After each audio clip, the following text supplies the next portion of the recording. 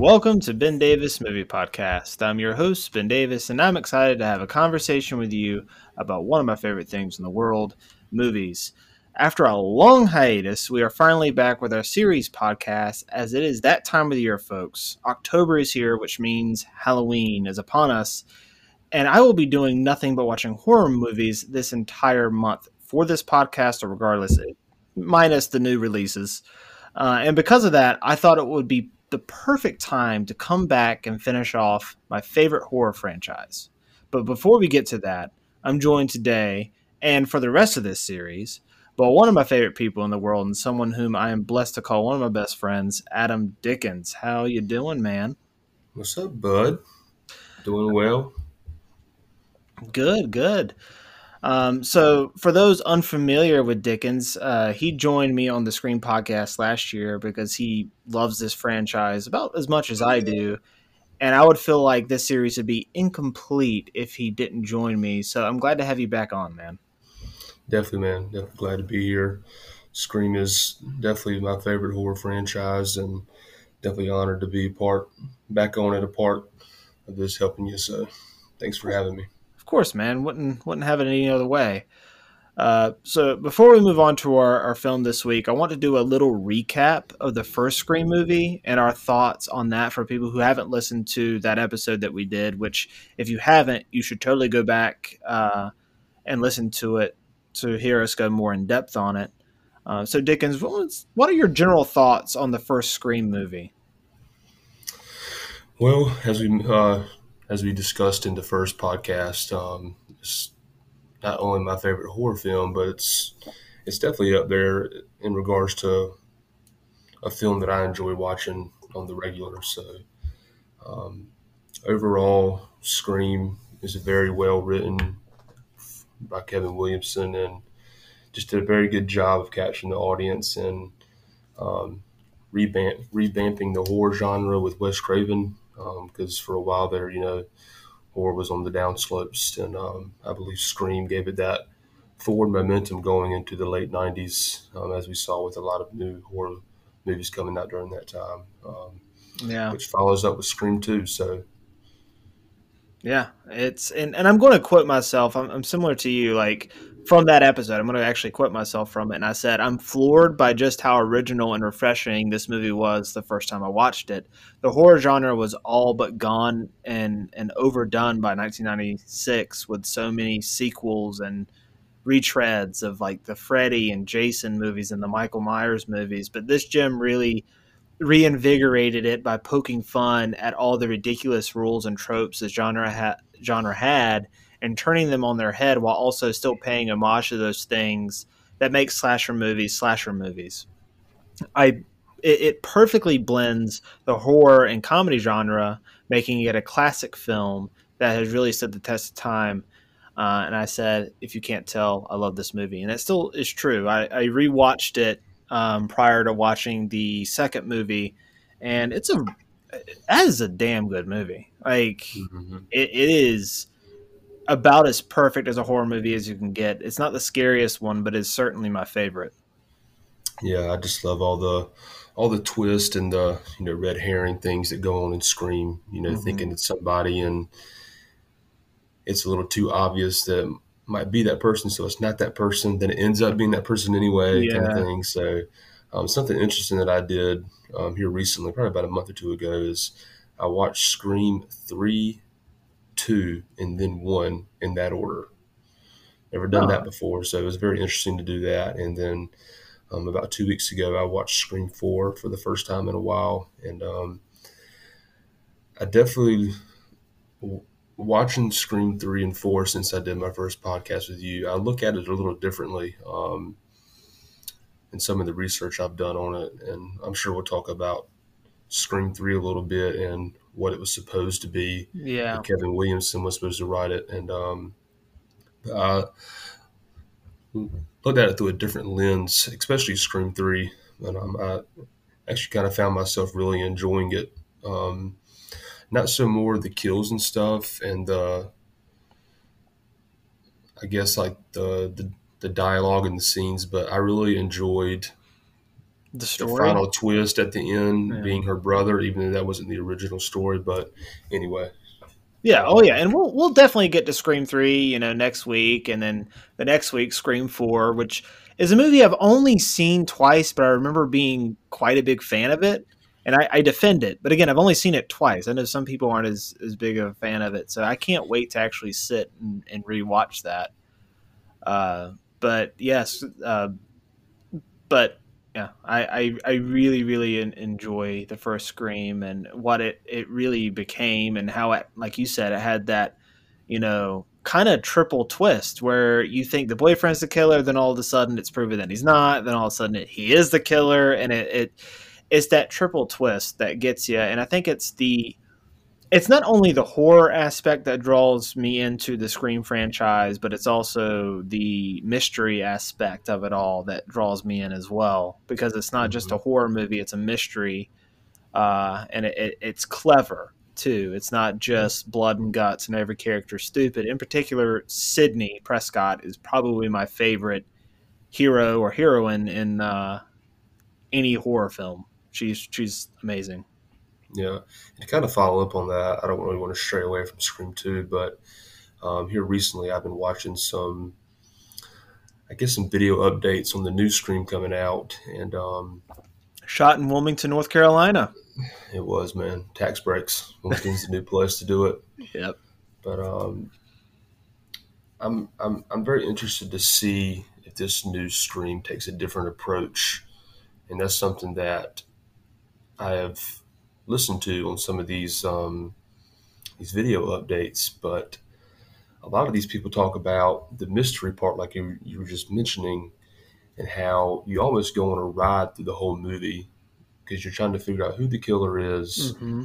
but and like people don't want it to get spoiled because they want to be involved and figure out during the movie and be Yep. shocked.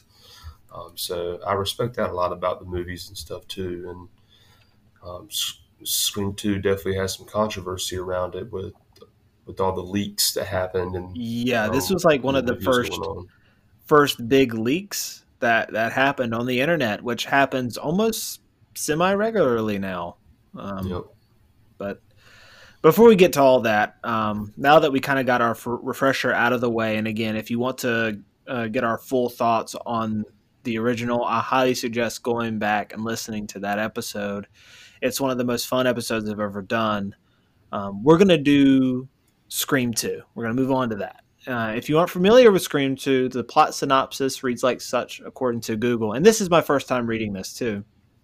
Sydney and the tabloid reporter Gail Weathers survive the events of the first Scream, but their nightmare isn't over. When two college students are murdered at a sneak preview of Stab, a movie based on the events in the first film, which is genius, by the way, it's a clear copycat killer is on the loose. Sydney and Gail, as we follow, as well as fellow survivors Deputy Dewey and Randy, have to find out who is behind the new murder spree before they all end up dead. This, of course, is a follow up to one of the most influential horror films ever made. Scream really encapsulates the 90s in a lot of ways, but really the horror genre of that decade, too. It's a tall task to expect any movie to reach this, the same level of influence or even match it. Scream 2 tried to do it under extreme circumstances because it was coming just under a year after the first movie, with December 20th, 1996 being the release date of Scream, and then December 12th, 1997 being the release date of Scream 2, It's coming out, crazy. yeah, coming out just a week before Titanic and James Bond. Um, so, Dickens, when was the first time you saw Scream 2, and how does it compare to how you feel about it now? If I remember correctly from the first episode that we did, this is the first Scream movie you saw, right? Yep. It was. Yep. I was probably 9, 8 or 9, probably. Um, and I was at my dad's friend's house spending the night with his son, who's my age, and they had it on VHS, Do and I know this friend? no, No. and and so we watched that. It was rated R. my dad's friend told me if I told my parents that I watched this, that he wouldn't let me come spend the night anymore. But he would let us watch monster movies and scary movies when we were all little kids, and so it was very. I don't know. When I watched it, it was just something about it. I just enjoyed, like you said, the mystery aspect of it. Um, so yeah, I was fairly young. I watched this one first, and when I liked this movie and I got a little bit older, that's when I started really watching the Scream movies and what they were really all about. As I grew a little older and could understand stuff like that, and like I said, just fell in love with the with the trilogy at the time, and then the Scream 4 came a little later. Hmm. But overall, the franchise I just really enjoy. But yeah, Nice. Yeah.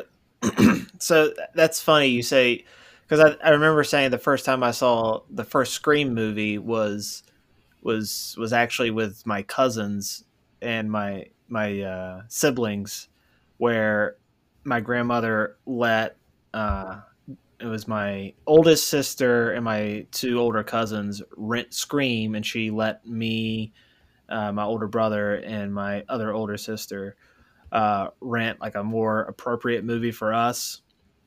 And when we all went to bed that night, we all slept in the same room. They turned on Scream for us, and so I got to see the first Scream when I was probably 4 or 5.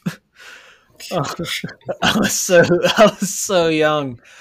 probably not Um, right for the children's mind. no, but at the same time, like I wasn't really scared by it. I was mostly just Yeah, same. I was mostly just having fun with. I thought it was so cool watching it with my older cousins and siblings, being the youngest at the time in the family. But good memories. But the first time I saw Scream 2, it was with my dad, it was with my mom, and my two sisters. Um, After my oldest sister took me to Blockbuster to rent a couple movies, and this was around the time where I was really starting to get into horror movies.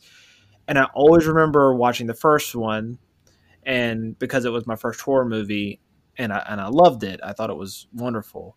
And I always, always wanting to see the second one, but never really getting the chance. Slash, my mom wouldn't let me rent it when we go to Blockbuster, and for good reason. I was pretty young, and she did not know I had seen the first one. But on the fateful Sunday in October, my oldest sister became the coolest big sister ever by letting me pick that out and rent it, and I just loved it. For some reason, this one scared me a little bit more than the first one, which is weird because I'm older. Again, not the same type of scared as something like The Exorcist, which traumatized me, but this one, it got me. I watch it now, and honestly, I think this is kind of as perfect as a sequel as you can possibly get. Sure, it doesn't quite match the first, but that's a tall task. Much like the first one, this pokes fun of the horror movies and their tropes, but it never gets to the point to where it's a comedy. There's still a lot of fear to be had, and the movie does a really good job of separating that. Um, this is one. This one does, however, take aim at horror sequels in particular, which very rarely live up to the first ones, in my opinion. There's a couple that are better than the first ones, but it's few and far between. There's a lot of bad horror sequels. It also tackles a whole, tried and beat to death argument that movies create violence, which is, this movie clearly has a strong and, in my opinion, the right take on. But again, while this movie isn't as pitch perfect as the original, it's still a worthy sequel that I enjoy almost as much. With some parts even being maybe even a little tad better. Some Hmm. parts, not all, but some parts. Right. But I do love the movie. Same. Yeah. I couldn't agree more. I love the fact that it's a horror sequel, and they talk about how bad horror sequels are in the Yeah. movie. Um, One in particular, the classroom scene after the first Yep. murders, and they're all sitting there talking. One of my favorite scenes is hilarious, and it being evolved around Jamie Kennedy. I'm sure we'll talk about this later, but Randy, I think he does better in the second one than he does the first one. He does. He's great in both, but as a movie nerd, he's my favorite character. I mean, Mhm. aside from Sydney, of course, like he is my favorite character. He's the one that I connect with the most. He knows the most about the movies. He's always kind of one step ahead or maybe in step with the killers. I don't know if he's one step ahead, but he's in step with them. And it sucks to see him go in this movie, and we'll get to that. But Yeah, he's great in this. Yeah, because he's kind of the thing about the Scream franchise that's awesome is they have a movie nerd in there that reference horror movies. So he's aware of the situation, and it makes it clever. And us as an audience, it allows us to attach ourselves to him and his thoughts, hmm, versus we're just seeing people react, and it's not as it doesn't feel as relatable or as real. yeah.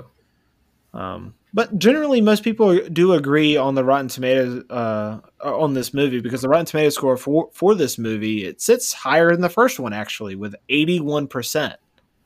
With the consensus being, as the first film, Scream 2 is a gleeful takedown of scary movie conventions that manages to poke fun at terrible horror sequels without falling victim to the same fate.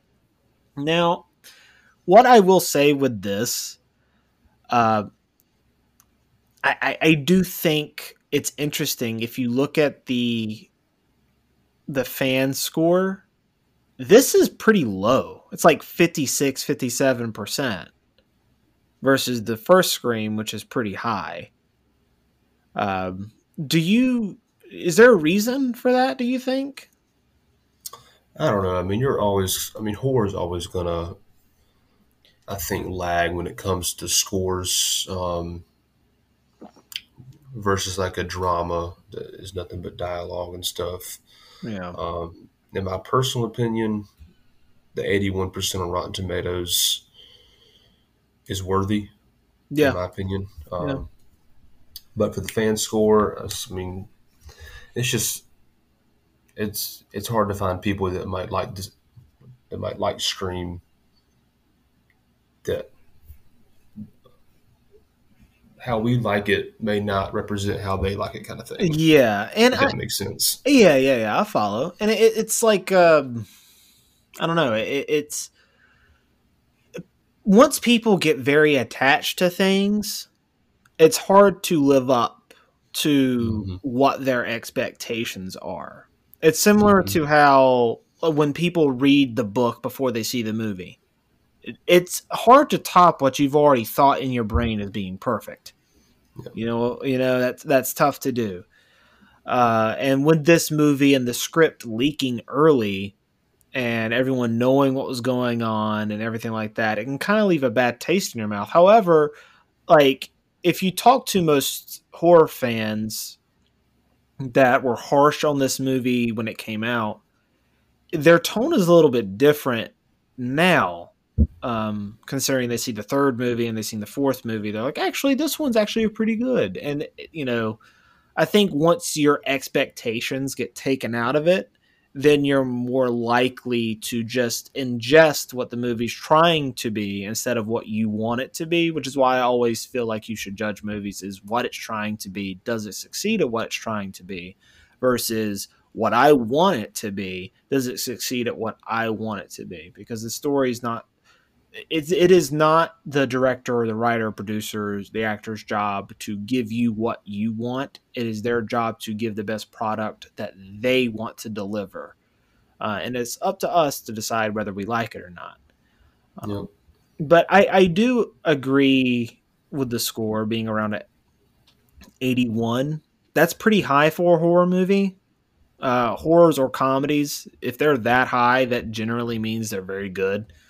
Uh, I think that I think that uh, I think I would probably give the first Scream a almost perfect score.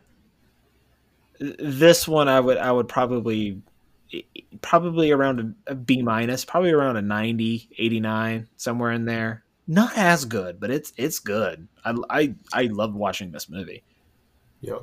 Um, Something I always you say about the first two streams, which, in my opinion, and I think yours too, stand alone by themselves, and then it's kind of Scream 3 or 4 below those. Scream Yeah. 1 and 2 will always have that those top two, unless this new one that's coming out is going to intervene. But Yeah. what I say about Scream 1 and 2 is I like the process from the beginning to the end of Scream 2, but the reveal of who is the killer in Scream is more iconic in Scream 2. Yeah.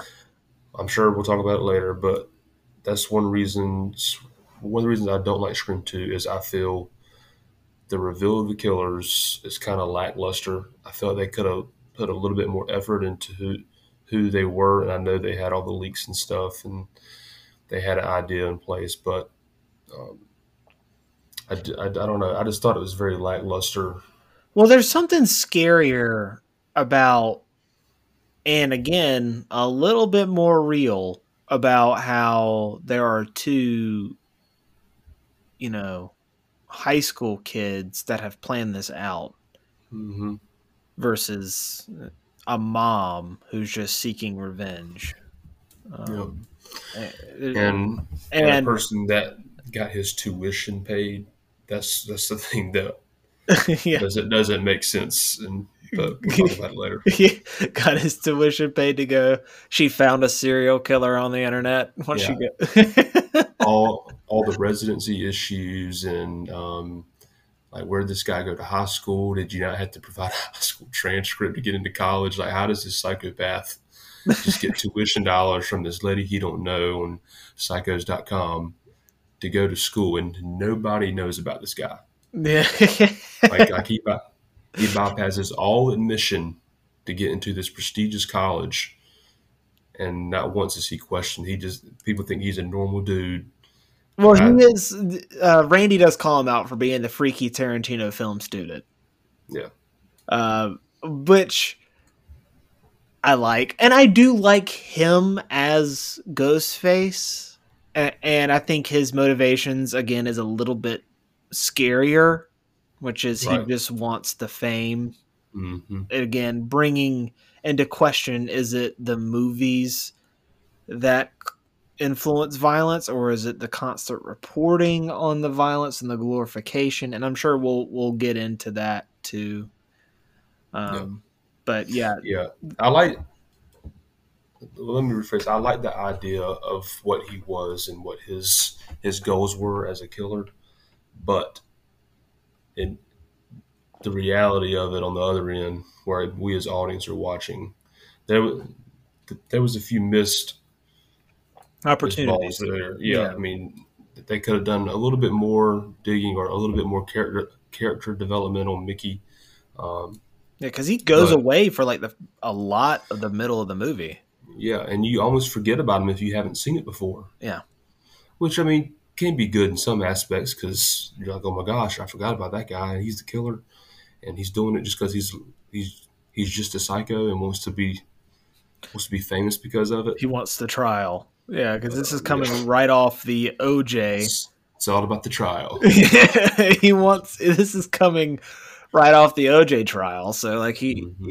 this is in the '90s. He wants the big trial, uh, Yep. and everything like that. But yeah, this one does with the killer's reveal. It's not as impactful. And again, I love Stu in the first movie, Hmm. and it's up in the air what his motivations were exactly. Yep. And I hope maybe he comes back in Scream 5, but we'll see what happens. I think it's a long shot, man. Crossing my fingers, man. I'm crossing my fingers. Which we'll talk about in Scream 3 because that was the original idea for Scream 3. It was. But we'll save that for next week. Yes.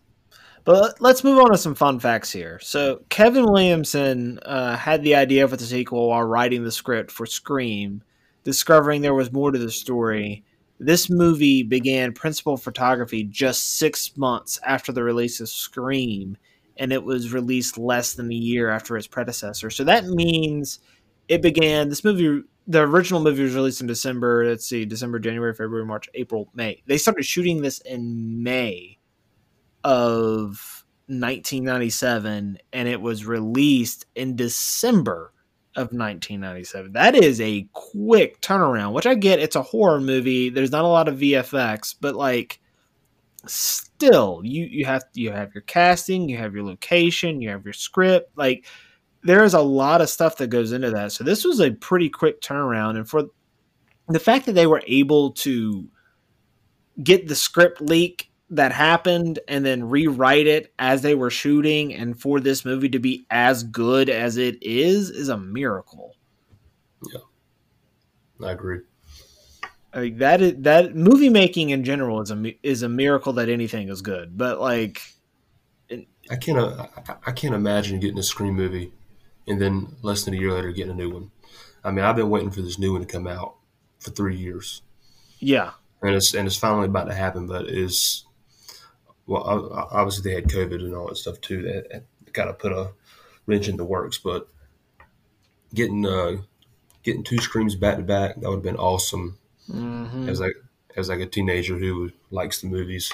well, it's like doing Infinity War and Endgame, Yep, exactly, but for horror movies. You know, so that that's really cool how they were able to do that.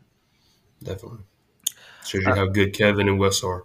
yeah, Wes Craven was and is a legend. Um, the cast were not informed of the identity of the killer until the last day of principal photography. Also, the cast did not receive the last 10 pages of the shooting script until it was time to the film the scenes contained therein. Furthermore, the last 10 pages of the shooting script were printed on gray paper in order to deter illicit duplications of them. All cast members were required to sign confidentiality clauses as part of their respective contracts that precluded them from discussing the outcome of the story and the killer's identity. That makes sense that they went to that great of lengths to hide all that stuff, considering the amount of leaks that came out. I was just listening to the documentary prior to recording this. It's one of a couple that are out where Wes Craven talks about how he was sent the script and then later that night it was out. Like it was out on the web, and then one of the scripts were correct. And we'll get to what that script was later and who the actual killers were and everything that transpired in that. Um, Yeah, that's pretty lengthy, though. But again, that's something that happens with a lot of movies these days. especially nowadays. With social media and everyone just having access to the internet now. And I even heard on the new film they had to do the same thing. They had to have like 10 different story endings, so the actors didn't know who the killer was and could potentially spoil the ending of it. Well, yeah, and like it's amazing that with this Scream movie, we haven't had many leaks. Like all the stuff that's come out from it has been the one set photo that was shot like it involved a police car. It was somewhere in downtown Wilmington. It looked like, Mm-hmm. um, which is cool. Again, I keep saying that the Scream Five is shooting in Wilmington, but I just think that's awesome. As Yeah, someone who loves Wilmington and is from North Carolina, one of my favorite horror franchises is shooting there. It's really awesome. yeah, definitely. Um, Robert Rodriguez directed the scenes of Stab, the movie within a movie. Rodriguez directed the Casey Becker scene and the Sydney and Billy scene. This is awesome. I didn't know this until doing research. Do you know who Robert Rodriguez is? I know what I was going to ask. Robert Rodriguez is the director of the El Mariachi films. It's El Mariachi, Desperado, Once Upon a Time in Mexico. He did Spy Oh Kids, yeah. all those movies. Oh My okay. Yeah, yeah, yeah. my favorite, one of my favorite films of 2007, Grindhouse. He directed the first half of that with Planet Terror. Um, he's awesome. I love Yeah. Robert Rodriguez. Yeah, I didn't know that. That's pretty cool. hmm Now that you mentioned those movies, I know who you're talking about now.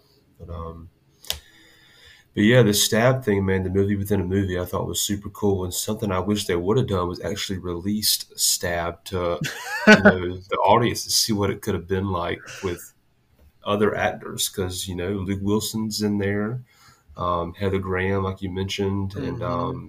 Tori Tori Spelling. Spelling. Yep. Man, I mean, that would have been pretty cool to watch. Like if it was like a A, underground kind of clip, and I mean, like a terrible, like a purposely terrible '90s like horror movie, hmm which is what it easily could have become if it had not been written by a clever writer and yeah, directed by one of the greatest horror directors ever, in Wes Craven. But yeah, the scenes we get from Stab are particularly like great, and it kind of shows the B movie, like the level of B movie that Robert Rodriguez can direct. You know, those movies that are hmm like perfectly like not good, but they're so not good that it's really good. awesome. Yeah, like Yeah, it. I know what you mean. Yeah, it's like a movie that you didn't like, and we've discussed *Malignant*. Oh, You hated it. I really loved yeah, it. yeah. I watched it with my brother, and halfway through, I mean, because Yeah. James Wan horror film. Hey, you got to watch that. But halfway through, we were like, let's turn this off. This I didn't. We didn't like it. um. Okay, so originally scheduled to this movie was originally scheduled to open alongside Tomorrow Never Dies and Titanic, but both blockbusters shifted their dates so not to be pitted against this movie. That Hmm. that should tell you just how big of a cultural impact Scream had.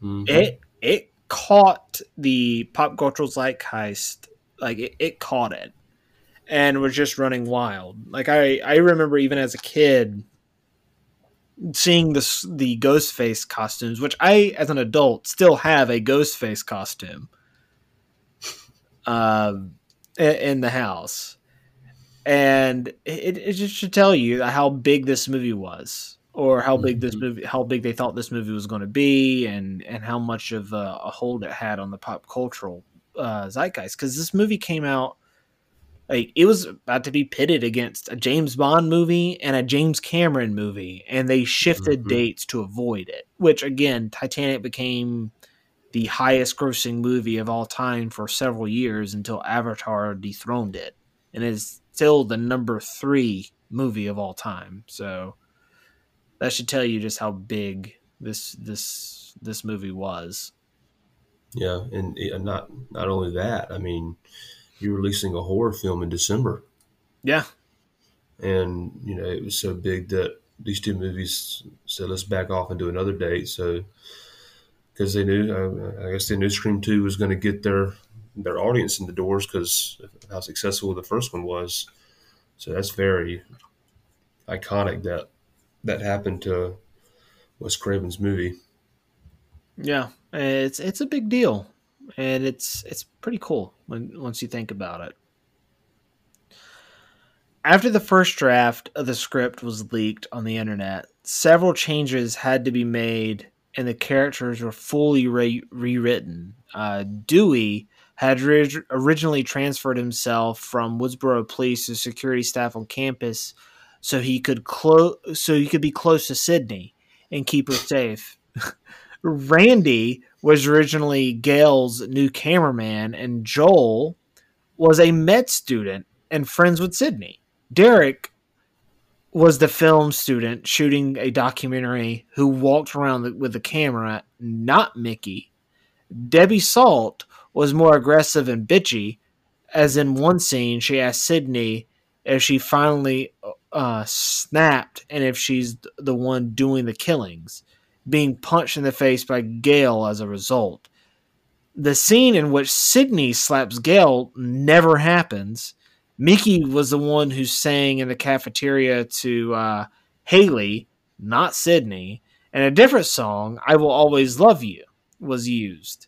The the killers, I should say, were Derek, Haley, Debbie Salt, And before she can shoot, or excuse me, Loomis ends up shooting Derek and Haley, but then gets stabbed by Cotton before she can shoot Sydney and Gale. Cotton soonly has a change of heart and decides to get even with Sydney and Gale, as he considers them responsible for ruining his life. He stabs and kills Gale and then runs after Sydney. Kevin Williamson stopped the writing there, but left some notes in the script stating, "That's all I've written so far," and then describes a few words of how the story was supposed to end. Cotton and Sydney would eventually stab each other and die lying side by side. At this point, Williamson probably intended to end the franchise with this movie. How does this version of the movie, if it's indeed real, like how does this sound to you? Is it a good ending? Is it better than what we got? Is it less than what we got? What do you think? Um, I definitely don't like the fact that Sydney would die in Scream Mm. 2 and it'd be over. Yeah, no. Because, You can't kill Sydney, man. Sydney, yeah, this horror franchise is too iconic just to end at Scream 2. yeah. I mean, but then Scream 3 and Scream 4 were kind of lackluster. But I don't know. I think it would have been a little better if Derek and Hallie had been the two killers with Debbie Salt, which is Billy's mom.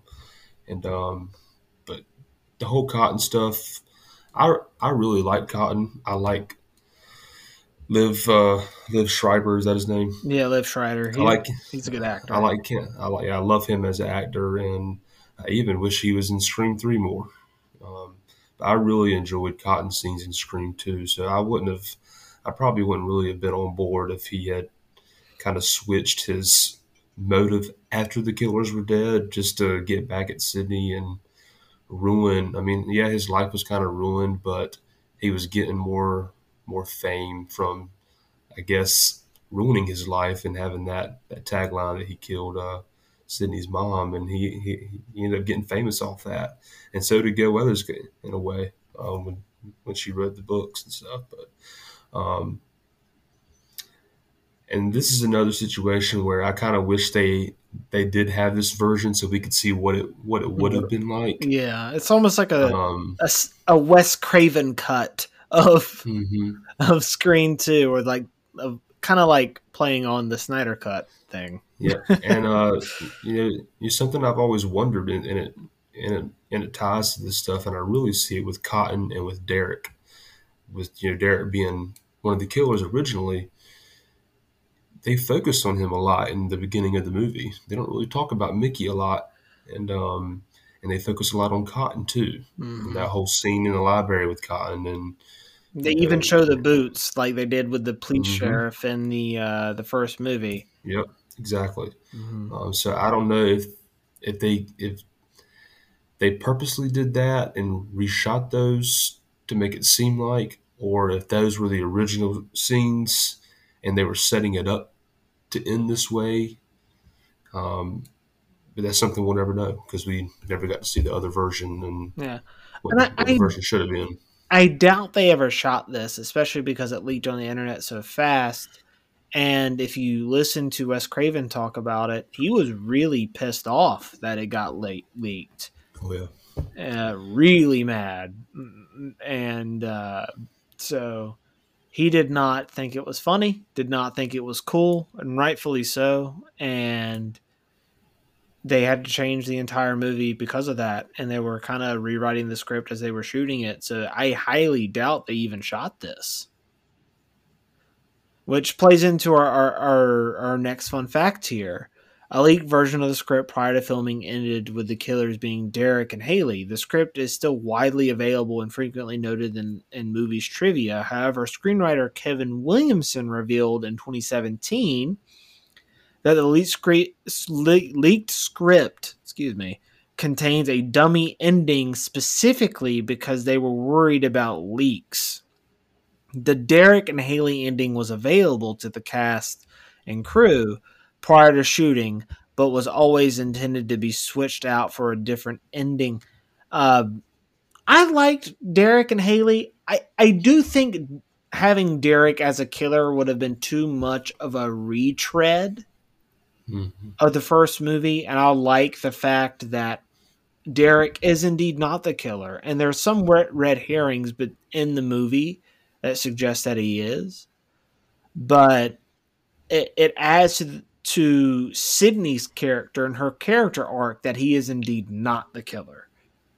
Um, and I think that that's great for Sydney, our main protagonist throughout this entire series, that he is not.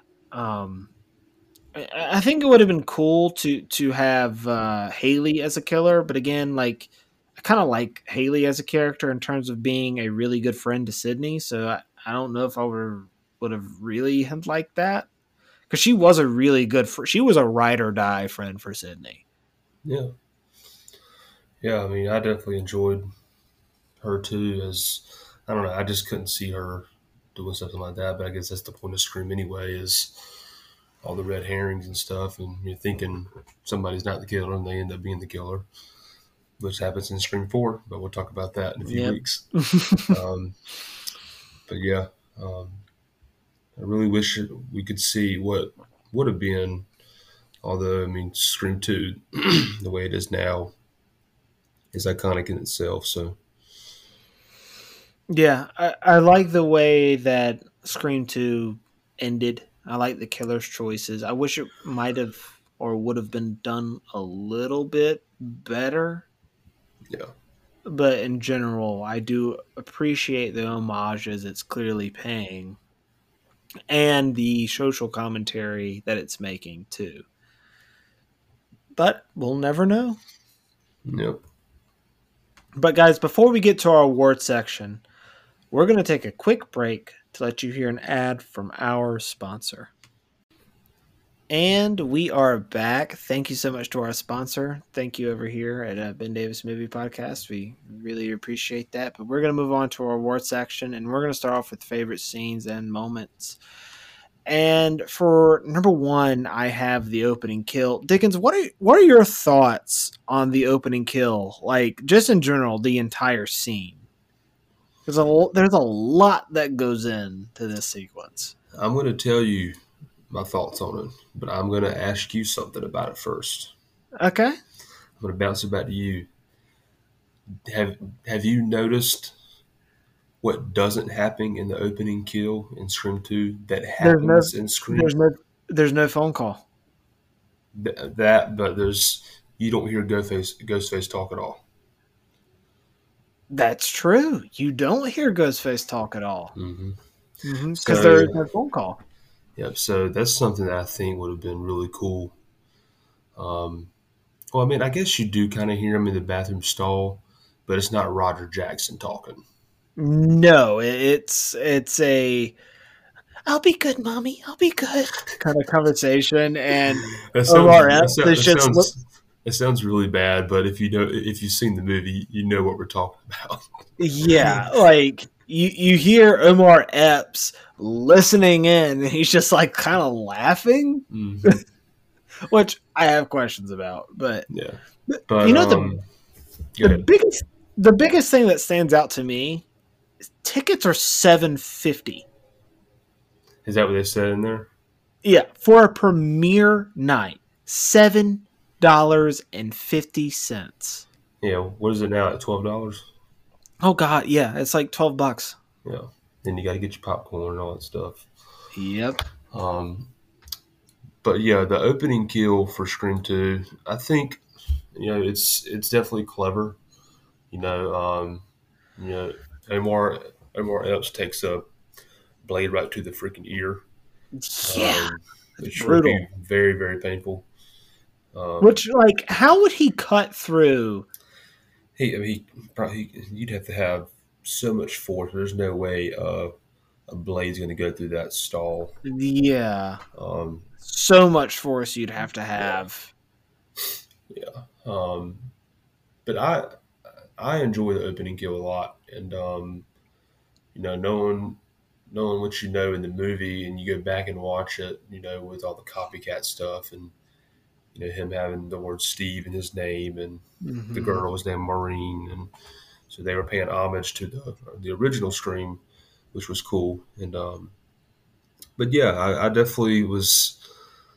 I'm definitely always waiting to hear Roger Jackson's voice in the opening kill, because you hear it in every Yeah, other movie. and it's never there. It's never there, and but Omar Epps and Jada Pinkett Smith um, do a great acting job, in my opinion. Yeah, they're only in It's the movie for a few minutes, but they're great while they're in it. And I love the dialogue and the commentary on mhm. people of color being largely unrepresented in the horror genre up to this point. And if they are, they usually die. And their commentary on that. Um, the thing, my biggest takeaway, also, or one of my biggest takeaways, I should say, is the movie theater is so rambunctious, dude. Like, could you imagine being in a opening night and people are running around while the movie is going? I would be so pissed. Like, Yes, I would leave and I would ask for my yes, refund. Like, I yes. want my money back. I cannot agree more. It even drives me crazy when people are on their phones in the movie theaters. Yeah, well, And like I've been to the opening nights of like the Force Awakens, the Last Jedi, the in Rise of game, Skywalker, Endgame. Like and I it was was there for loud. those. Loud Yeah, and great theater, uh, a great theater experience. But this is there's a fine line that you have to walk between like an amped up theater and an overly amped up theater, and this is the overly amped up yeah, where you just want to leave. yeah. I mean, I'm definitely with Jada Pinkett Smith, Maureen in the movie. She Yeah. does not want to be there. Everybody is in her face and running around and acting like they're killing people with fake knives, and which plays into the kills a little later Hmm.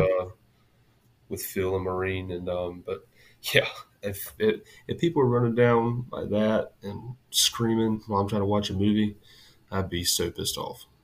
I would be too, man. It's obnoxious because, like, it's understandable if it's like a rewatch of like of a like a one of those movies, like like a Rocky Horror Picture Show, like a cult classic like that, where people have seen the movie 1,000 times, or The Room. But this is like an advanced screening. Like this behavior should not be taking place. No, But I do love the movie within the movie Stab. It's ridiculously terrible and it's troping, everything Scream would have been had it been terrible. yeah, You know, I really love it. Again, we mentioned it. Phil's death is very brutal, like a knife straight up to the ear. Marine's death, I think, is incredibly brutal. mm, I argue it's even worse than Casey's. yeah. I mean, it's definitely up there because being stabbed sucks. Although I wouldn't know, um, but I just can't imagine. And they say it later in the movie, and it happens to be the killer that says it too. They said that she was stabbed like, so it was 7 times or 17 times. It was 7 times or like something like, times. yeah. Yeah, and then he slices her back at her up her spine at one point. Yeah, Yeah, it's very very brutal, but nobody saw it. yeah, yeah, right. Like that's the thing. It's like she just gets stabbed, and you see this sea of people cheering, like cheering on the killing in the movie, like the actual movie. Meanwhile, you have someone screaming for help who's actually getting murdered. And then, of course, her scream on stage is incredibly haunting. Like where she Yeah, crawls up the thing, and it's just like it's incredibly chilling because you see fake violence on screen in contrast to the real violence that's going on, which, the movie is clearly stating like there is a difference, and it's the brilliance of the movie. There is a difference between killing on screen and killing in real life. There's a difference, you know. And it's kind of the stance the movies taking on. Does movie violence influence real life violence? Mm-hmm. Sydney calling out the guy for prank calling her. What are your thoughts on that? Um, Not something that really stands out to me. At that point in the movie, I mean, Sydney's is obviously traumatized from the events of the first movie. Yeah. But in her mind, I'm assuming she's thinking at that point in time that this will never happen again. She has no reasoning to believe that.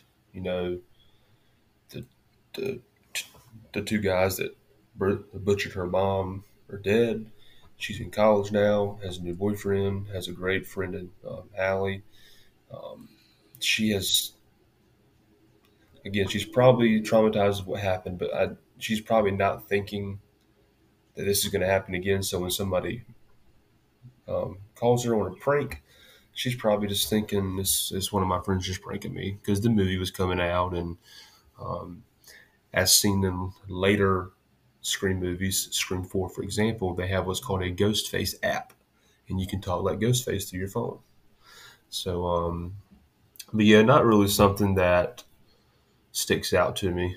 Um, and the caller ID thing too. Caller ID was on the rise, I guess, at that point. Yeah, well, the reason I put this on here was for one reason and one reason alone. There is a Freddy sweater that's chilling in the room, hanging, and I thought it was just super awesome I've because never, Wes Craven directed Nightmare on Elm Street, and then of right. course he directed New Nightmare. I've never noticed that. We're just chilling in the corner. It's a Freddy sweater. Wow. And he's also wearing the sweater in the first Scream. Yep. He plays the janitor Yep. in a cameo. It's really, really cool. What'd you say to me? What you say to me now? um, Film theory class. So you mentioned this a little bit earlier. I love the discussion, a ridiculous discussion that we're still having in regards to movies causing, terrible things. Uh, I think people should be held accountable for their own actions and are responsible for their actions. I don't think other people, having it in their movies is responsible. Also, the discussion of sequels is quite fun, I think. Yep. Um, I will say I did completely disagree with Randy on the turn in regards to his opinions on sequels, that they're lesser than just by definition. I'd say in the horror genre that's mostly correct, but Mm-hmm. not always. But when it comes to standalone films, sequels can be, better than the original. In fact, I think many are. You have The Empire Strikes Back, you have The Dark Knight, you have, I think, pretty much everything in the MCU is a sequel to itself, and there are better versions of those movies, and Yep. One's. vice versa. I mean, Lethal there's. Weapon 2. Yeah. I mean, there's two mentioned in that classroom. T2 Mm-hmm. and The Godfather Part 2. Yep. And I do think T2 is better than Terminator. And Absolutely. yeah, Terminator 2 is my favorite action movie ever made. And then Godfather Part 2 I think is better than Godfather Part 1. So, yeah, there are some that do stand out. Yep. Um is there anything in particular that sticks out to this scene to you? Well, anything Randy's involved in is classic. Yeah. Um, I really love what he does in the second movie. Um, but yeah, just the dialogue in the classroom, and there's obviously a few intelligent people in there when it comes to movies. Cece, Mm-hmm. Mickey, Randy, and then the cameo Joshua Jackson Yep, Joshua Jackson. from the Mighty Ducks. Um, Although he gets kind of shitted on by everybody else in the classroom because he doesn't know what he's talking about. Um, but this is one of my favorite scenes in the movie because, like you said, it's just they're talking about stuff that we would talk about. Like Yep. it's very real. Um, they're talking about the sequels and stuff, but yeah, when he finally says, um, "Mr. Reality, what would you change?" I let the geek get the girl. Which is funny because that's become kind of the norm now. Yep. The geek always gets the girl, and the normal guy is usually the jock stereotype. That is the douchebag. Yep. So that's kind of become the norm now. Which we'll see if that changes once we get to Scream 5. And you know what? I love this about Scream. I don't really want to jump ahead to Scream 4 because I know we'll get to that. But they literally will do stuff and then they'll do it in later movies. Let the Mm-hmm. geek get the girl. Who's one of the killers in the fourth Scream? One of the geeks. One of the geeks. So Yeah. that's just something I love about the Scream franchises. They're always one upping things and um, paying homage to former stuff, even from other movies. So Yeah. Dewey goes off on Gale. Do you have anything to add on this? I just really love it. it's pretty funny. It's definitely pretty funny. Well, what's funny about it is like he's being serious, but he's not coming across as serious. Yeah, He just seems so goofy. yeah. Deputy Dewey. Yeah. And it's so funny because like she is, you know, as tough as nails, and then he's essentially the only person that can kind of cut through to her, Yeah. which I like. And then, he can't even leave on a harsh note. He has to leave with the compliment, which is the nice streaks. Hmm. And it's so funny because they were married in real life. That's right. And yeah, just a scene that, like I said, it's makes me laugh because Dewey's trying to act all tough and mad, but you just you just feel for the guy. Yeah. I mean, like you could tell he loves Gail and would do anything for her, but I feel like she loves her work more than anybody. So Yeah. Dave Matthews Band makes an appearance in this movie. Dickens, this one's for you. it has to, man. Yep. Favorite horror franchise, my favorite band. It's got to make an appearance. Yeah. Yep. What's the song? Help myself. Help Myself? Yep. What album does that come off of?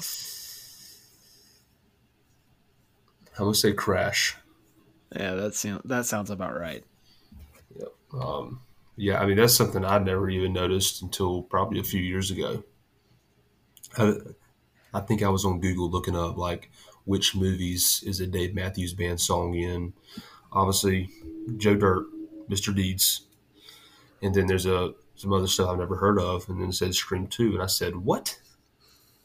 I said, "I haven't heard Ants Marching or anything in Scream 2 with Red Street," but yeah, it's Help Myself, but that's not really the song that I play a lot, but There's he also does. it's in Dave Matthews is in Lady Bird, which is a coming of age movie that came out around Which, which 2017. which song was it? Do you remember? Crash Into Me, Oh, really? if I remember correctly. Which sounds about right considering where the movie is taking place, which is funny because you know who's in that, don't you? Mm-mm. Laurie Metcalf. She plays the mom in that movie. Oh, really? Nice. Mm-hmm. Mm-hmm. Cece getting attacked by Ghostface. What do you think of this? This obvious, it's a kill. This is the first phone call we get in the movie. I think it's definitely Mickey. Yeah, I agree. Especially the way he's moving throughout the house and stuff, and um, Well, the way he chunks her over mm-hmm. the uh, The the balcony. balcony. Yeah, Yeah, yeah. I mean, this is definitely up there regarding kills across the franchise, in my opinion. yeah. This is awesome from the start of it to the end of it.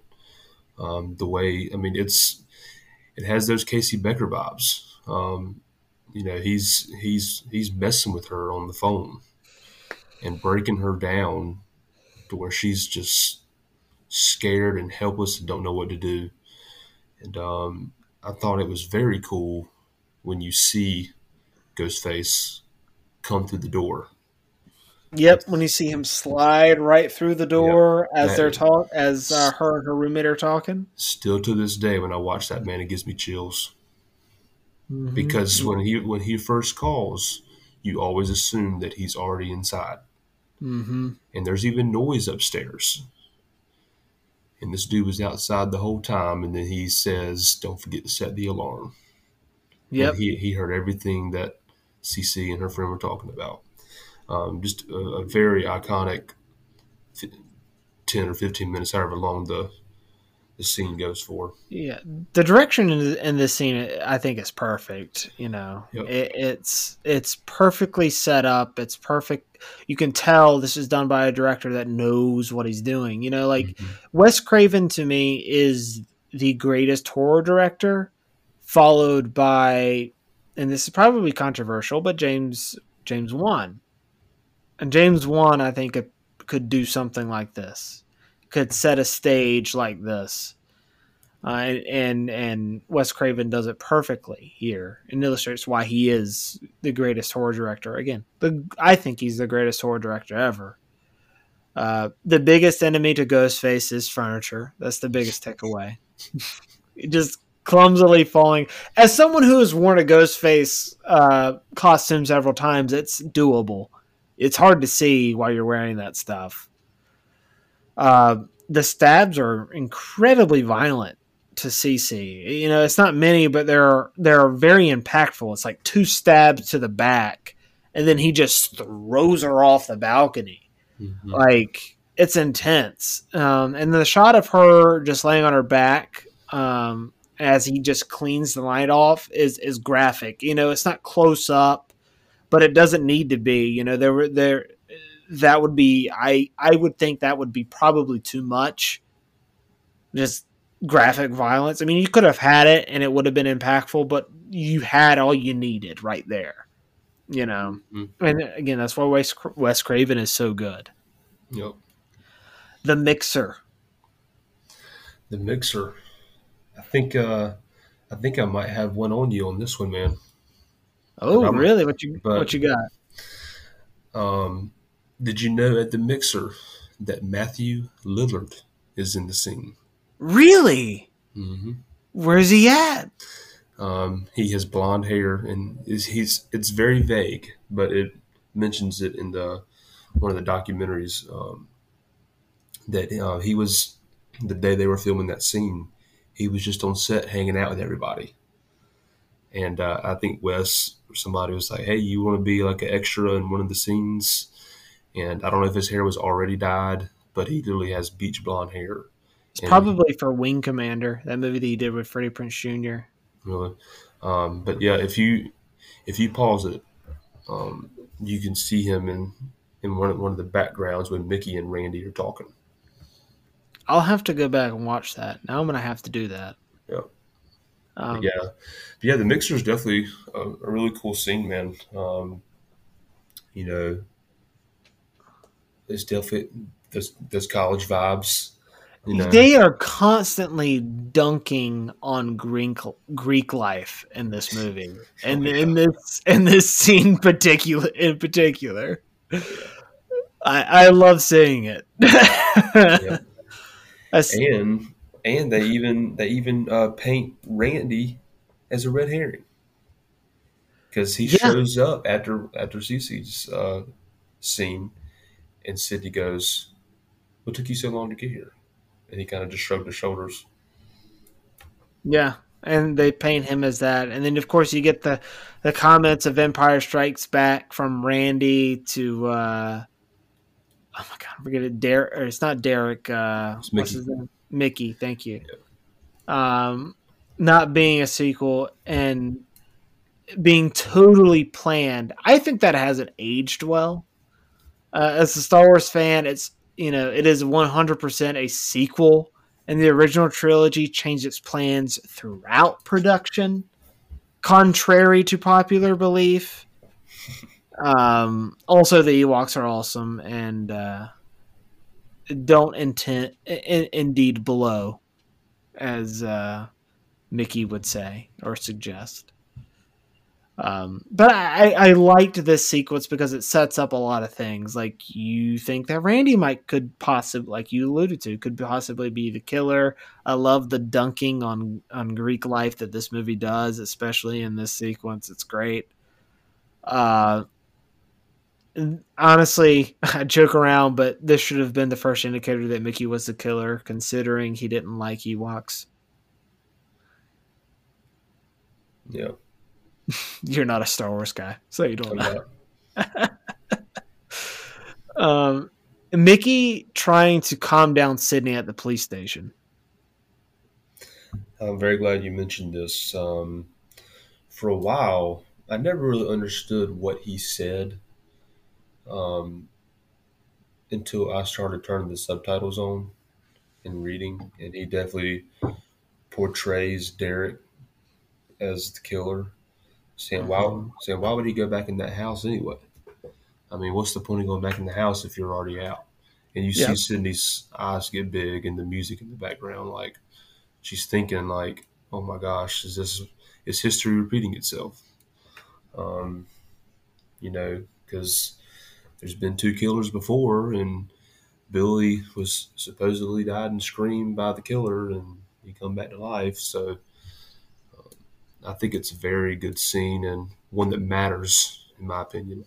Yeah, because he starts the red herring of Derek being the killer. It's kind of like the whole devil on the shoulder idea, you know. And And from that point on, everything that he did, I mean, Sydney kind of questioned, and she said, "You need to keep your distance from me." mm-hmm. So, I mean, Mickey planted that seed, and we know now that Mickey was the killer, and he does a very good job with that.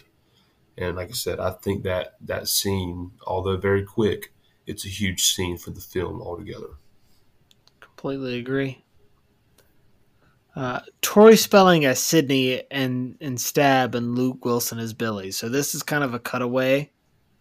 Uh, it's so funny and it's a great callback to the first movie. And because Sydney goes, knowing my luck, Tori Spelling would be cast as me because she was like super old for to be a high school student in Beverly Hills 91210, Hmm. and knowing that she's playing her it's just funny. Yeah, I agree. I literally think Wes did this to make the audience laugh because if you It watch it and it see, worked. if you watch how Luke Wilson reacts in that scene, you could tell he's purposely sucking, which The makes it good. Yeah, idiot. like And the hair too is yeah, perfect. yeah. It's great. Oh. Randy and Dewey going over the rules of the sequel. So this is kind of the same sequence, but it's a little different because they're watching that interview take place on the TV, and then they go over the sequels. And this is, to me, this is just so much fun. Their conversation is the same conversation we're having as an audience. Plus the comments about the freaky Tarantino student is perfect because there are so many freaky Tarantino students that still exist today. Hmm. Plus the comment about the, I honestly, I just love the back and forth. It's just very meta, but it's done in a very smart way. It's not, any way overbearing, in a hey, look at us, we're cool kind of way, which is a lot of what comes out today, where you can see it's trying very very hard to appeal to an audience. This is appealing to an audience, but it's not trying so hard to. It's just being in its natural state. You know what I mean? Yeah, I agree. Just another scene that's very interesting, and like you said, it's very meta. It's very funny, but in some aspects it gets kind of chilling because they're trying to figure out who the killer could be, and then they start questioning each other. Like, I mean, what if it is you though? Like, don't rule yourself out. Yeah. And he's like, don't rule yourself out either. I mean, if I'm a suspect, you're a suspect, kind of thing. So they kind of turn on each other for a split second there and get back on track and even accuse Gail. And but one thing that's funny is I've always viewed Dewey as Ross from Friends. They act the same way.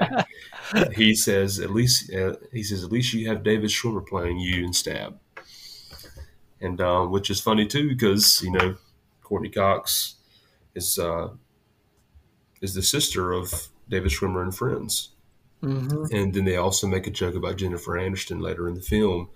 So there's a lot of Friends connection there. Friends meaning the TV show. And but yeah, another scene that I think it's very, very worthy and funny and even chilling in a way. Yeah. Well, it's a similar sequence to the same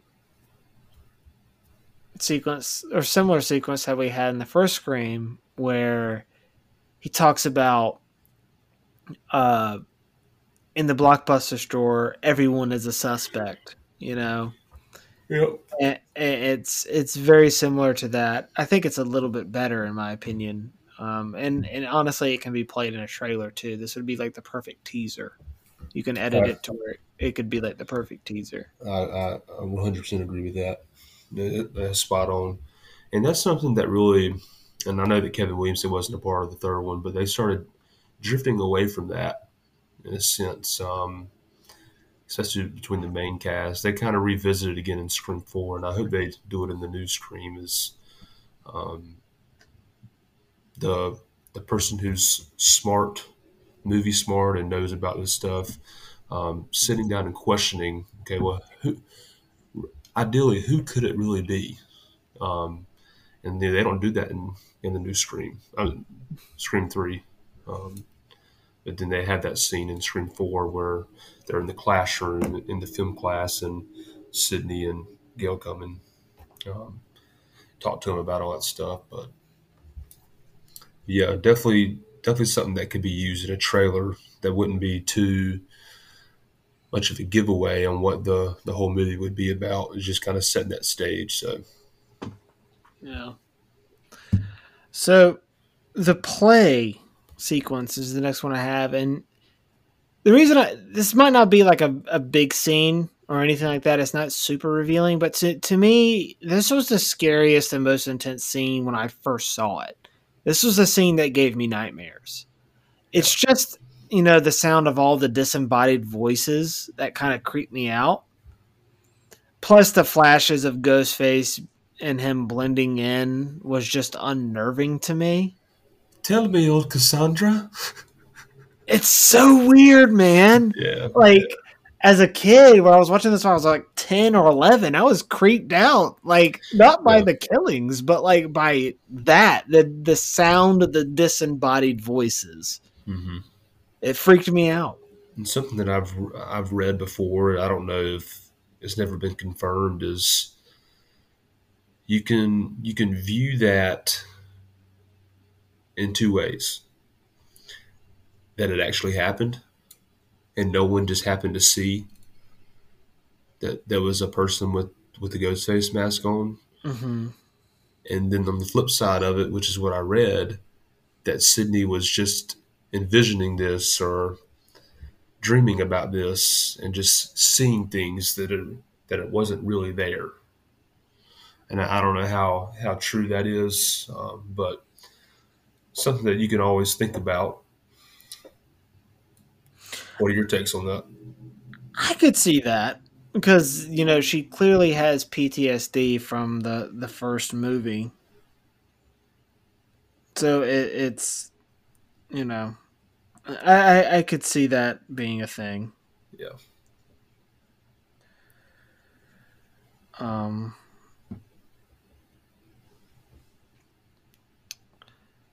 Ghostface stalks Gale and Dewey and Randy. So you know, to me, I think this is definitely Mrs. Loomis, right? It has to be. Well, she even admits it I later. said, yeah, she admits it in the finale that she went knife heavy on him.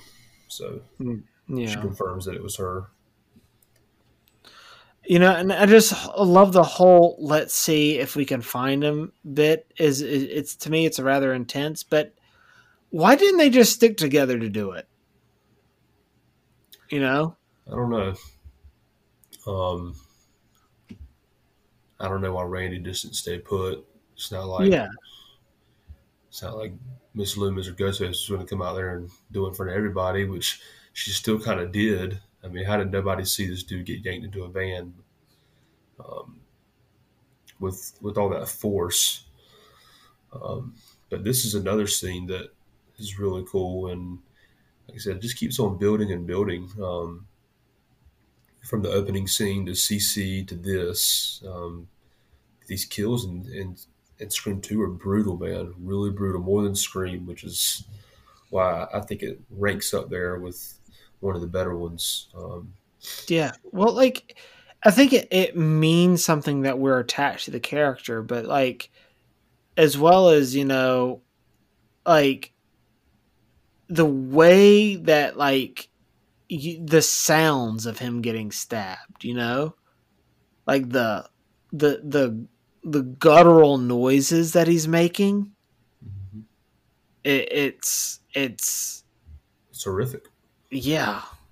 Um, Let me ask you this: if you take Randy out of that scene and replace it with, let's just say it was Joel, is it really as iconic as it is right now with Randy in it?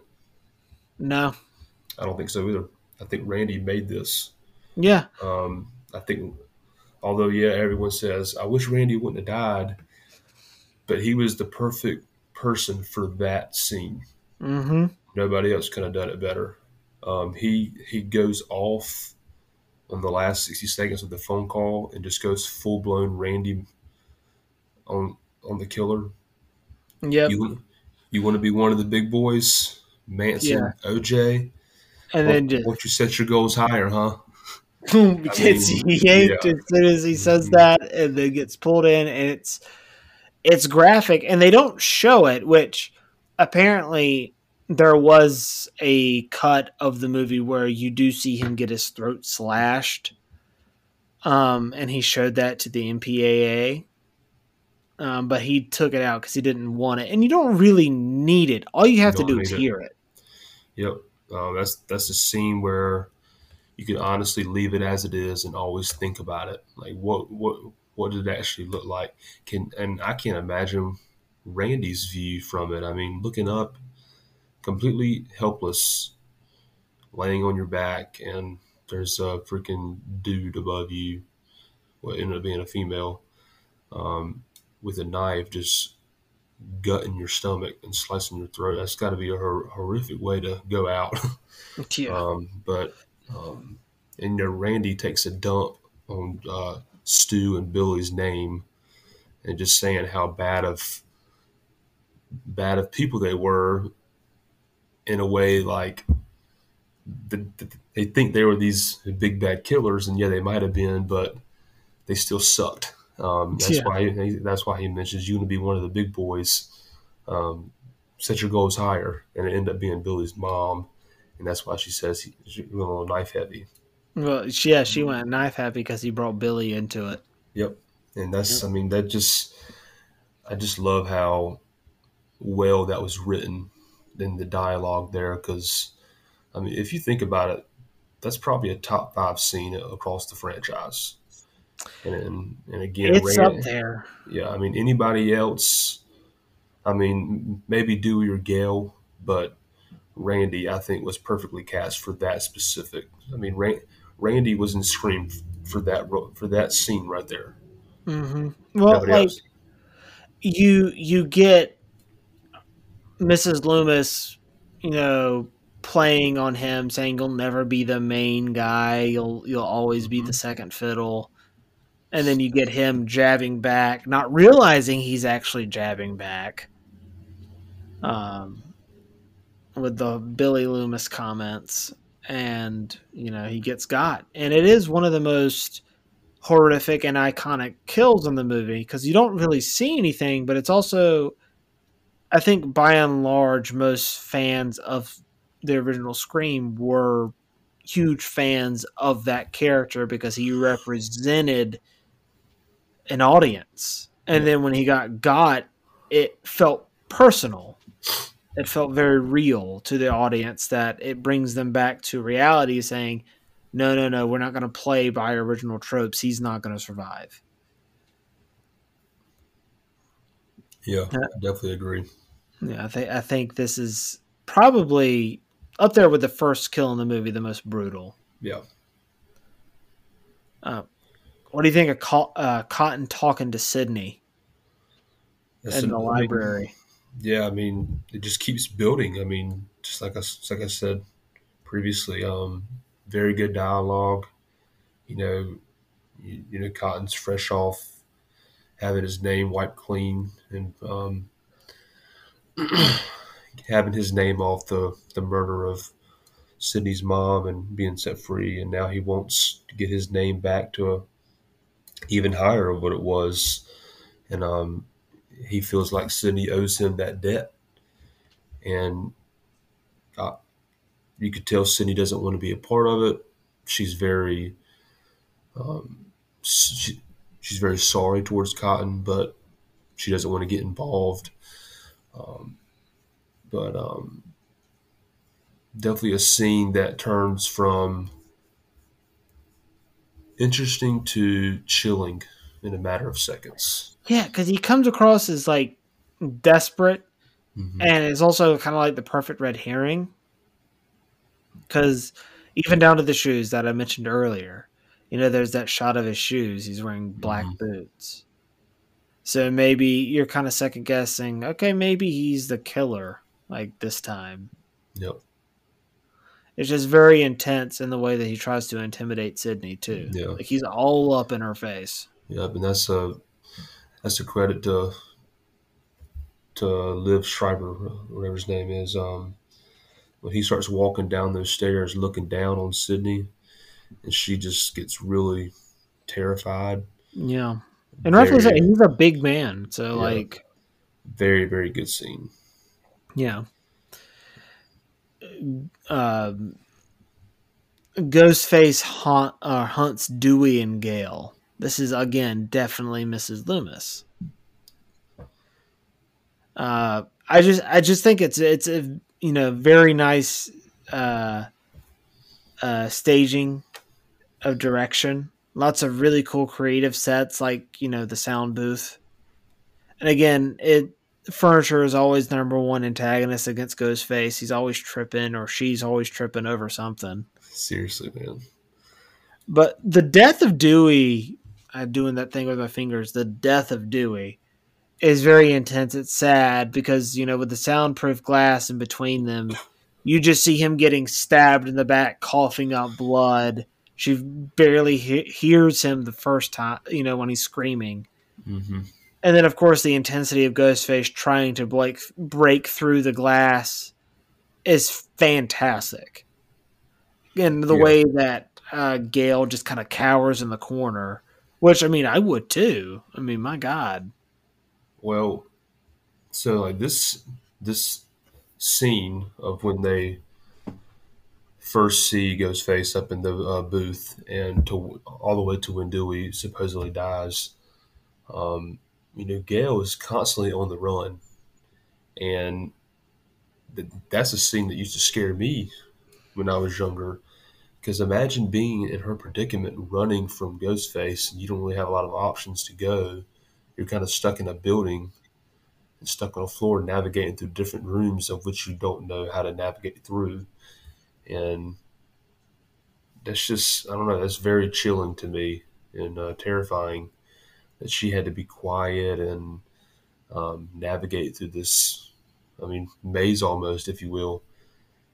And then to finally get locked in that soundproof room where he couldn't get her, and then to have Dewey come in to supposedly save the day and to get his back sliced open.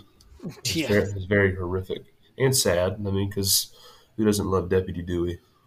we all love Dewey. Dewey is I like him better than Gale. I know that's not popular, but I do like him better than Gale. I think it's because he's more likable.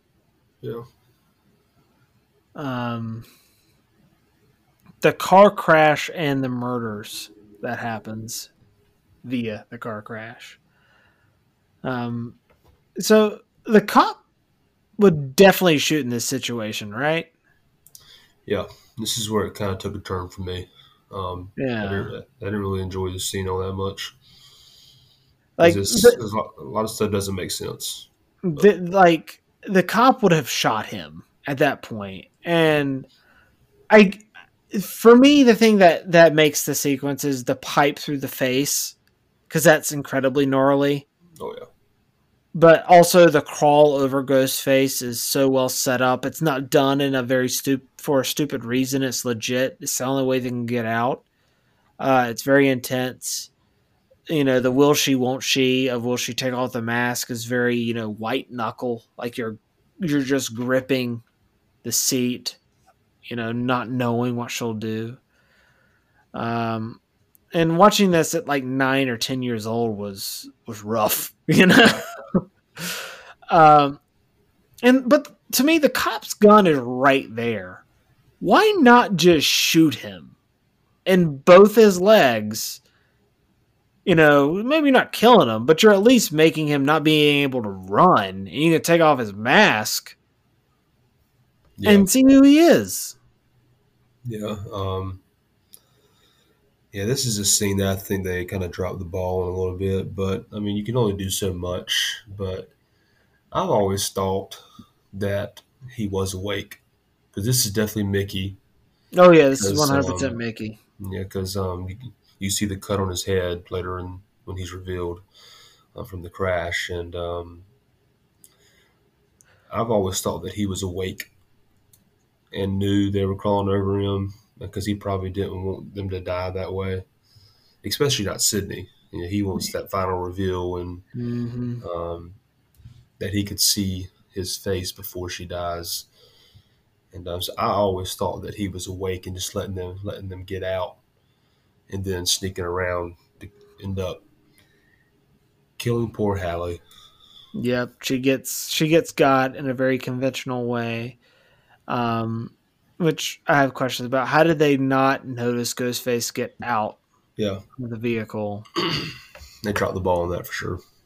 Yeah, there were some directional choices there that weren't great, but overall the thrill of her getting over Ghostface in the car is pretty intense, and Which it's worth which noting. oh yeah, for sure. And even watching it to this day, I still get kind of like really like tensed up when they're crawling over him because like which which is why I still think he was awake the whole time because they bump into him. They rip that chain off the back of the car, which is super loud. They hit Hmm. they hit the horn in the car, and then she's almost going for the mask. So I think he was letting them do this, and the fact that as soon as they got out and started running, he just magically had woken up and was able to escape. I think he was awake the whole time and waited for them to get out of the car and then secretly snuck away. But um, the fact that they didn't see it or hear him get out is a little undermining. They could have done that scene a little bit better, in my opinion. Yeah, I agree. Still love the scene though. Oh yeah, for sure. I mean, like you said, the freaking pipe, man, that when it goes through the cop's When it skull, goes through his face, oh insane. yeah. All right. The final scene or the finale and the reveal. So there's a lot that happens in this sequence, Dickens. The whole theater setting is, I think it's great. I agree 100%. Yeah, Mickey being revealed as the killer, I think, is really good, especially in a rewatch. Him trying to pin Derek as the accomplice is it's nerve wracking because at this you're thinking back constantly to the first one, and you think he's already a prime suspect, but to the bitter end he's not, and it also plays on Sydney's insecurities, and she again makes the wrong call like she did in the first Mm-hmm. one. That's what makes Sydney great as a character, despite how great she is. She's kind of a poor judge of character, whether it's Mm-hmm. falsely accusing Cotton, being getting Billy wrong, or just not knowing who to trust. She has real trust issues, and again, that's what makes her great. That's what makes her relatable. She's very real and relatable. Not just your stereotypical heroine or hero that's perfect. You know, she's not perfect. And Mickey, blaming cinema on violence for his trial really begs the question: is it cinema violence that causes this, or is it media's glorification and constant reporting every single little detail that does it? Is it our social problem? I really like that twist. You know, because the constant, even with a movie that came out like not that long ago, Joker, you saw people scared that there was going to be a shooting in a theater. That didn't happen ever. It's because movies don't really cause violence. It's very Yeah. rare that they do, or very rare that you hear that. You know, Yeah. um, so I like that twist, and I love Sydney fighting. Back. When Mickey is coming at her. That's what makes her awesome. She fights back, because she's a fighter. And Mrs. Loomis comes in as the real brains behind the operation. I think that's great because it's a real homage to the Friday the 13th original Mm-hmm. film. And I think Laurie Metcalf is awesome in this sequence. Not as good as Stu, but she's very good. She's hamming it up in a similar way. Yep. She's devilishly over the top. And it's great. Mm-hmm. Her plan is also very straightforward. She just wants revenge. And I love how she's blaming others on her son's actions too, not taking responsibility. And Sydney gets her with that, and it's quite an awesome takedown. And of course, Cotton at the end of this sequence is still an asshole. He only says Sydney if she does the interview. Like, do the interview with Diane Sawyer, and I'll save your life. And Consider it done. yeah, he's such an asshole. He's a dick. And the fake out of Mickey coming back is great. He pops up, which Timothy Oliphant's awesome. Yeah. Pops up and then gets just shot to death, literally. And he gets shot and flies through the air. Yeah, Like, it's come so on. dramatic. Yeah. Um, What do you think of the finale and reveal? Does it live up to the first movie? well, nothing will beat the first one, man. No, that first The that first, first one's great. yeah, the first one, the kitchen scene is will always be iconic. I hope they can in the new one they can really do that again because it's great. But this one's great too. You said it the first sentence. The theater is the perfect setup. Mickey's a film student. Um, Sydney's doing acting now. It's just a very good stage. The spotlight is on them. Um, so that aspect of it I like a little bit. Again, I thought they could have done a little bit more on Mickey's character. Um, but on the flip side of it, you kind of forget about Mickey midway through the movie because he kind of disappears for a while that final night, and then he ends up being um, the accomplice of Mrs. Loomis. But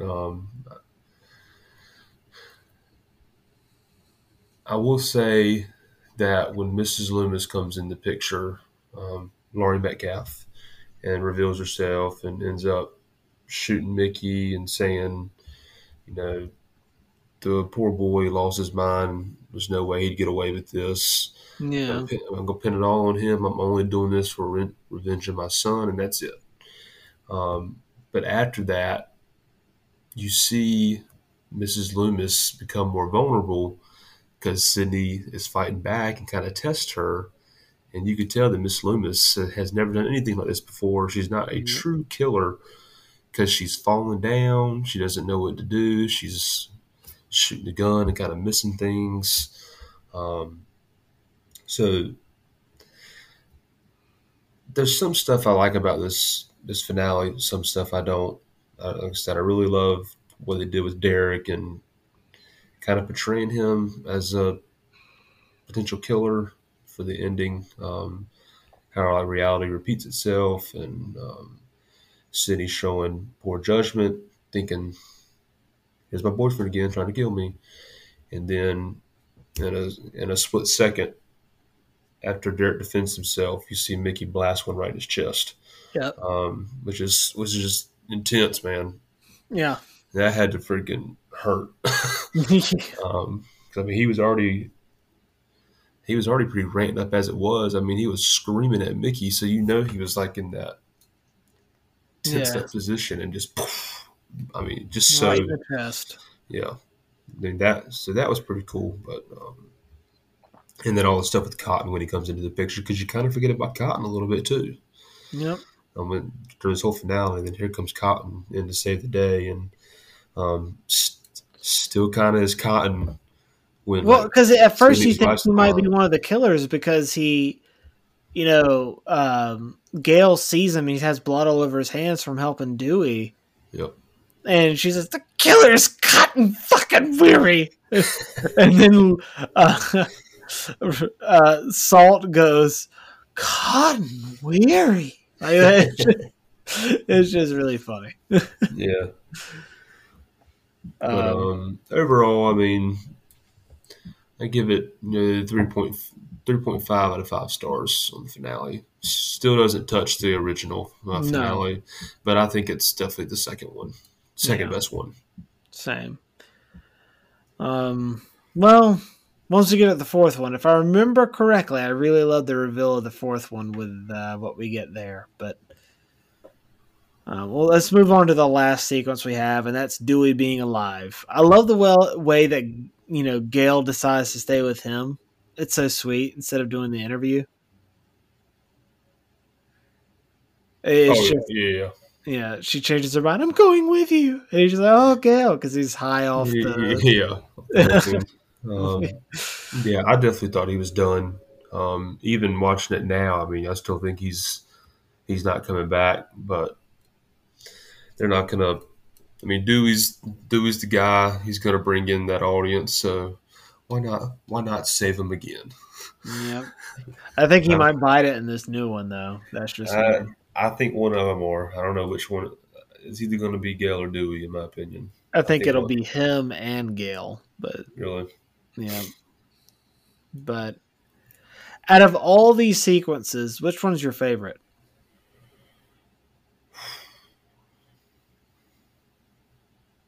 You talking about just the finale or the whole movie? Just the whole movie. Which one's your favorite scene or moment? I'm gonna have to go with Randy's man. I think I'm gonna have to agree with you. At first, I was leaning towards the opening sequence, but then the more me and you were talking about it, the more I was starting to realize, yeah, this is always the scene that I go back to as being the most kind of impactful and shocking. Yeah, and again, if you take Randy out of that scene and did it with anybody else, even I think Gale and Dewey, I just don't think it'd be the same. I think Randy makes that, and his dialogue in that scene is what makes it stand out. So yeah, I'll go with that one. Randy's Randy's iconic death. Yep, I'm gonna agree with you. But let's move on to worst scenes and moments. I only have three listed here, and they all have a very similar theme, and it's always Sydney and Derek's sequences. So number one is Sydney trying to distance herself from Derek the first time. He just comes off as such a goof, and he can't really take the hint. He's very like, I don't know, like adamant about being by her side and everything like that, which I get, but like it's almost from a defensive. He's coming off from kind of a defensive point of view. I just don't think it's very well written, this sequence. Yeah. Um, there's I think there's two scenes of it where she's trying to distance herself. Are you talking about when they're in like the courtyard or when The they're co- in the the courtyard. And I have both of courtyard? them here, and we can talk Okay. about both of them. Like Sydney breaks up with, she seemingly breaks up with Derek. After the play scene, right? Yeah. Gotcha. And it's just a repeat of what we saw before with slightly better writing, Yeah. but still not great. Right. And Um, yeah, I I'm going to agree with you. I feel like they could have put a little bit more into that and made it a little bit more. I want to say real. It just seemed kind of corny and rushed. And like I get it, they're trying to paint a red herring on Derek, and he's the boyfriend, but yeah, something about that just doesn't stick. yeah, it comes off not as well as it should, I don't think. Yeah. Um, and then, of course, we have, because we've already talked about those two together, the cafeteria song. I just think it's so dumb. Also, I don't think Sydney as a character would appreciate that, all that attention all on her at once. Yeah. And is giving away Greek letters a thing? I don't know. I've never been a frat guy. Neither have I. I mean, it could be. I've never heard of it before. I don't even know you get a necklace with letters on it. It probably could have been a thing back in the 90s. '90s. Yeah. But yeah, I agree. It was kind of an unnecessary scene. Yeah. I view Just, it as I view it as a filler scene. yeah. Out of all these sequences, unless you have any more to add, which one's your least favorite? Um, let's see. I'll tell you another stuff that I like. I know it's kind of away from what you said, but I really like the scenes right after they all find out about the killings and Dewey shows up and Gail shows up on campuses and they're doing all the interviews and introduce Cotton again. I Mm-hmm. feel like that's a very underrated scene. That's a lot of good dialogue through there. There are some good bits of dialogue. I love the Gale and Mrs. Loomis exchange. Yeah, yeah, It's pretty definitely. good. Made the cut for me. Yeah, Unfortunately, it got cut, but it was very close to making the cut. yeah. I'm gonna have to go with the cafeteria song though, man. I think that's the most I irrelevant. think I love Yeah, you. I think it's the most irrelevant part of the movie, in my opinion. Yeah, it's pretty bad. I'm gonna agree with you. Best performance. So you got. Jamie Kennedy, man. He is great. He is great. Go on. I'll let you talk about this one. Jamie Kennedy reprises his role as Randy. Is it Randy Weeks or Randy Meeks? Meeks. Randy Meeks um, reprises his role in Scream 2, and he did an iconic job in the first one. He's the movie guru.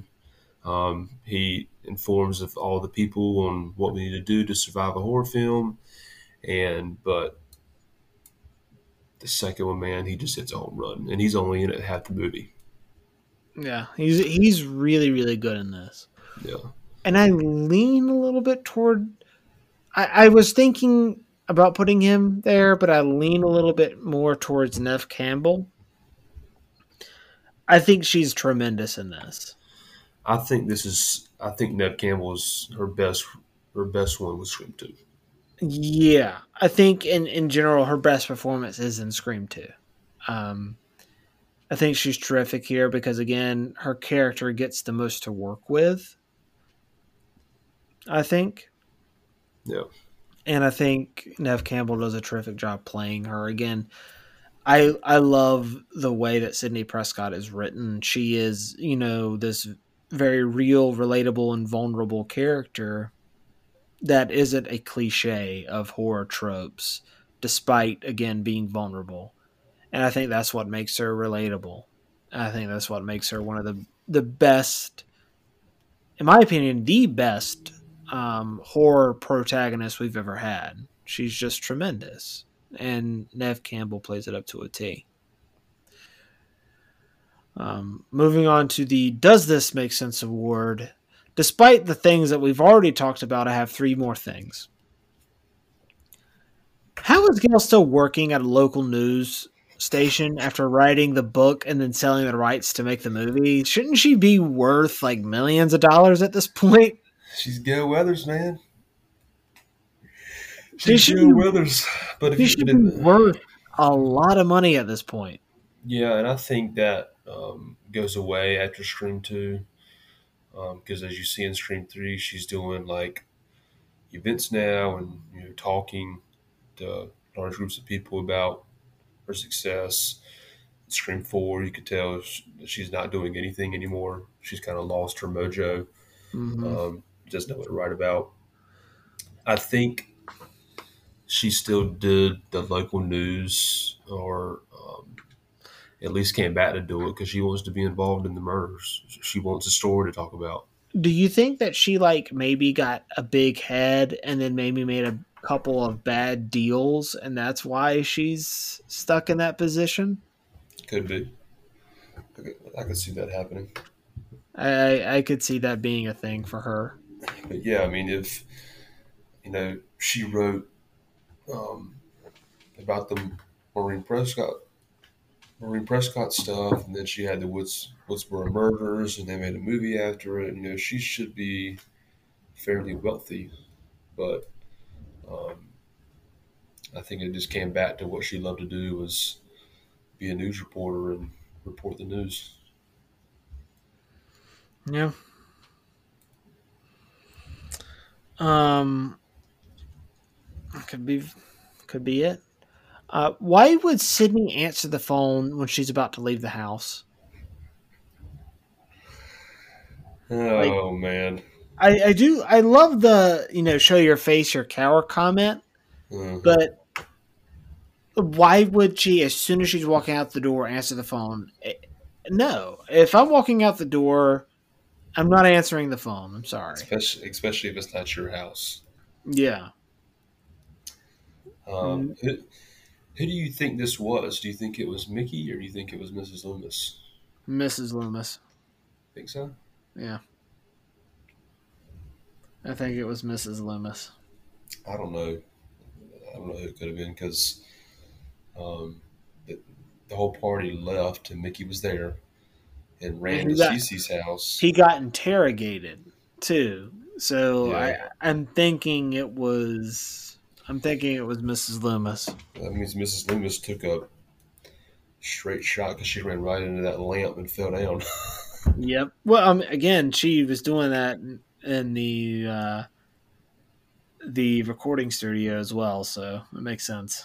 Yeah, Um, but I will say again, the show your face, your coward moment, I love because Sydney is a boss, and I just love her character so much for that. yeah, man, that's a pretty cool scene. I think that's in the trailer too. Mhm. Won't you show your face, you effing coward? Yeah, My pleasure. yeah, my pleasure. Yeah, that's great. How is Dewey involved with the police investigation slash being allowed to? Like, I get he had like some, well, he had a lot to do with the first, But this one makes no sense because it's not like he's the head of police at where he's from, and he's still injured. Like in this movie, he has like a limp and everything like that because of a severed nerve. So like, it's weird how he's being allowed. It kind of calls back to the original script, which is where he was campus police. He was head of campus police. Yeah.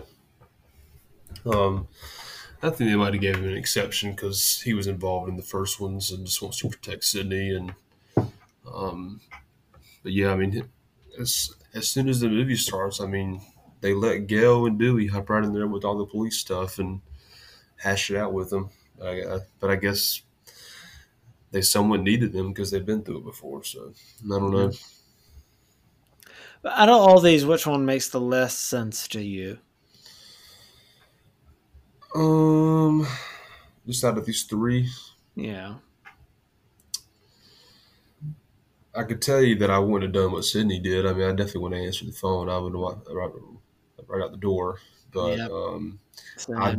ideally, number three wouldn't be a thing. I mean, it don't matter if you're a cop in California; they're not going to let you come into an investigation and know everything about it in a different state. So, um, I'll say number three.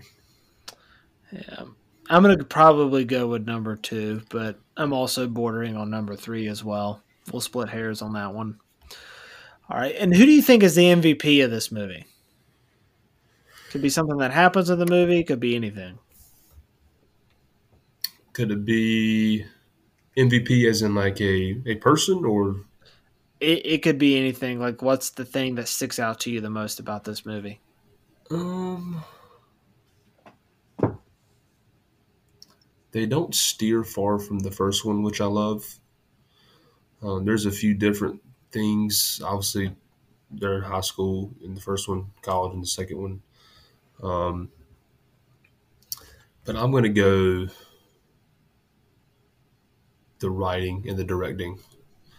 I think without the writing and the directing, it wouldn't be the same as we can attest to Scream 3 with Kevin Williamson not writing it. You could definitely tell there's a missing piece there. Um, and that's why I'm interested to see the new one with it not having Wes or Kevin on board. Yeah, Kevin's on board as a executive producer, but he's not writing Scream anymore. So, but I definitely think that stands out in these first two is Wes and Kevin and their vision of what they want this to look like.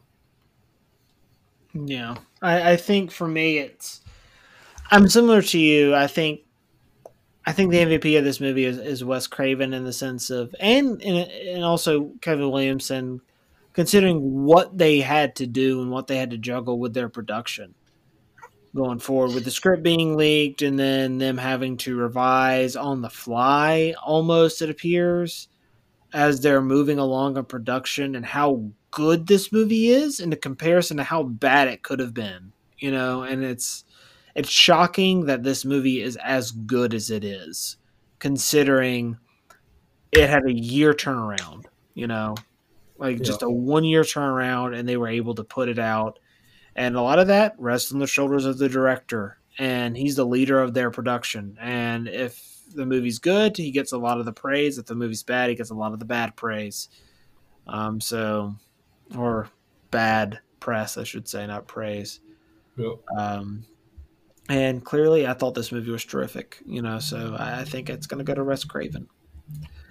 But why, at the end of the day, would you recommend this movie, Dickens? well, if you're a fan of horror and you're a fan of slashers, you ain't get nothing better or better Yeah. sequel. Obviously, if you're gonna watch this, I would watch Scream first. Because if you watch Scream 2 first, like I did, you're gonna spoil the first one. So definitely watch them in order. Um, but it's just a good time, man. It takes you on a ride. Just even watch it to this day, and I know you'll agree with me. I mean, every time I watch it, it's still good. Never gets old. Yeah, man. This movie has a lot of great things about it. And like I said, it never gets old, but it succeeds where a lot of horror sequels fail, and that is it succeeds in being a really good movie that adds to the first one rather than detract from it, and builds upon the lore and is a worthy sequel to the original. Absolutely. So if you've seen the first one, I highly recommend the second one because it is probably the second best out of the Scream franchise so far. So far, I'm Mhm. hoping this new one's going to be up there. Me too, man. Me too. But that is it for this week's show. Dickens, thanks for joining me, man. Always a pleasure, Ben. hmm We'll be back next week with Scream 3, and I'm hoping that I think higher of that one than I normally do. Because that one's the one that I have the hardest time sitting all the way through. Um, but until then, be sure to hit that subscribe button, leave a comment, rate us, and while you're at it, give us a follow over on Instagram and TikTok at Ben Davis Movie Podcast to stay up to date with all the latest content I have for you guys. But until next time, stay classy.